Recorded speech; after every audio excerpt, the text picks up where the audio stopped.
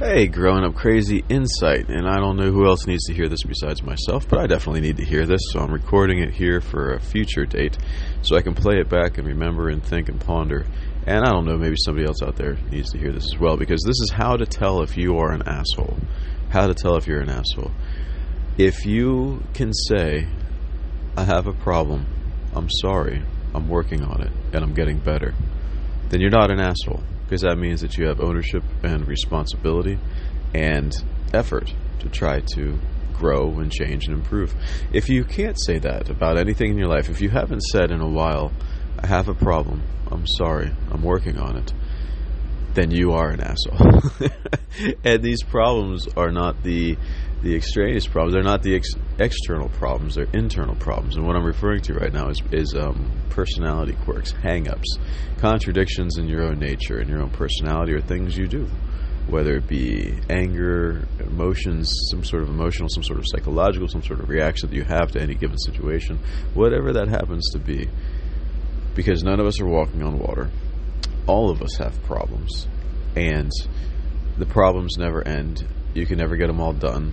And they just keep on going. The only thing you get as a result of the lessons that you've learned is a little bit more fluidity. So you get to move through life with a little bit more ease because you become more fluid. But no one is ever stops learning lessons.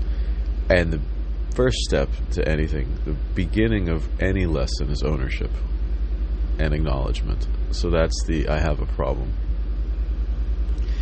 Next is acknowledging that your problem fucks with the program, which is the apology. The apology is always necessary. And it's not like, and here's a big trick, don't allow your self-pity to go masquerading as apologies. Because I've heard this a lot from people be like, I'm sorry, I'm such a fuck up. Absolutely not. That's just self-pity masquerading as an apology.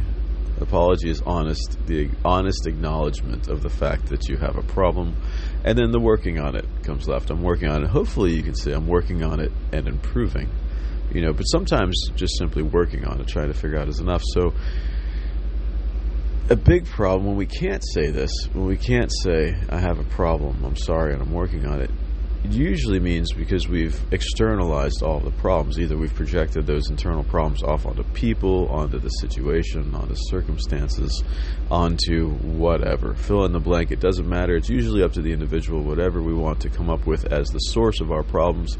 That's not us. But we are the source of all of our problems.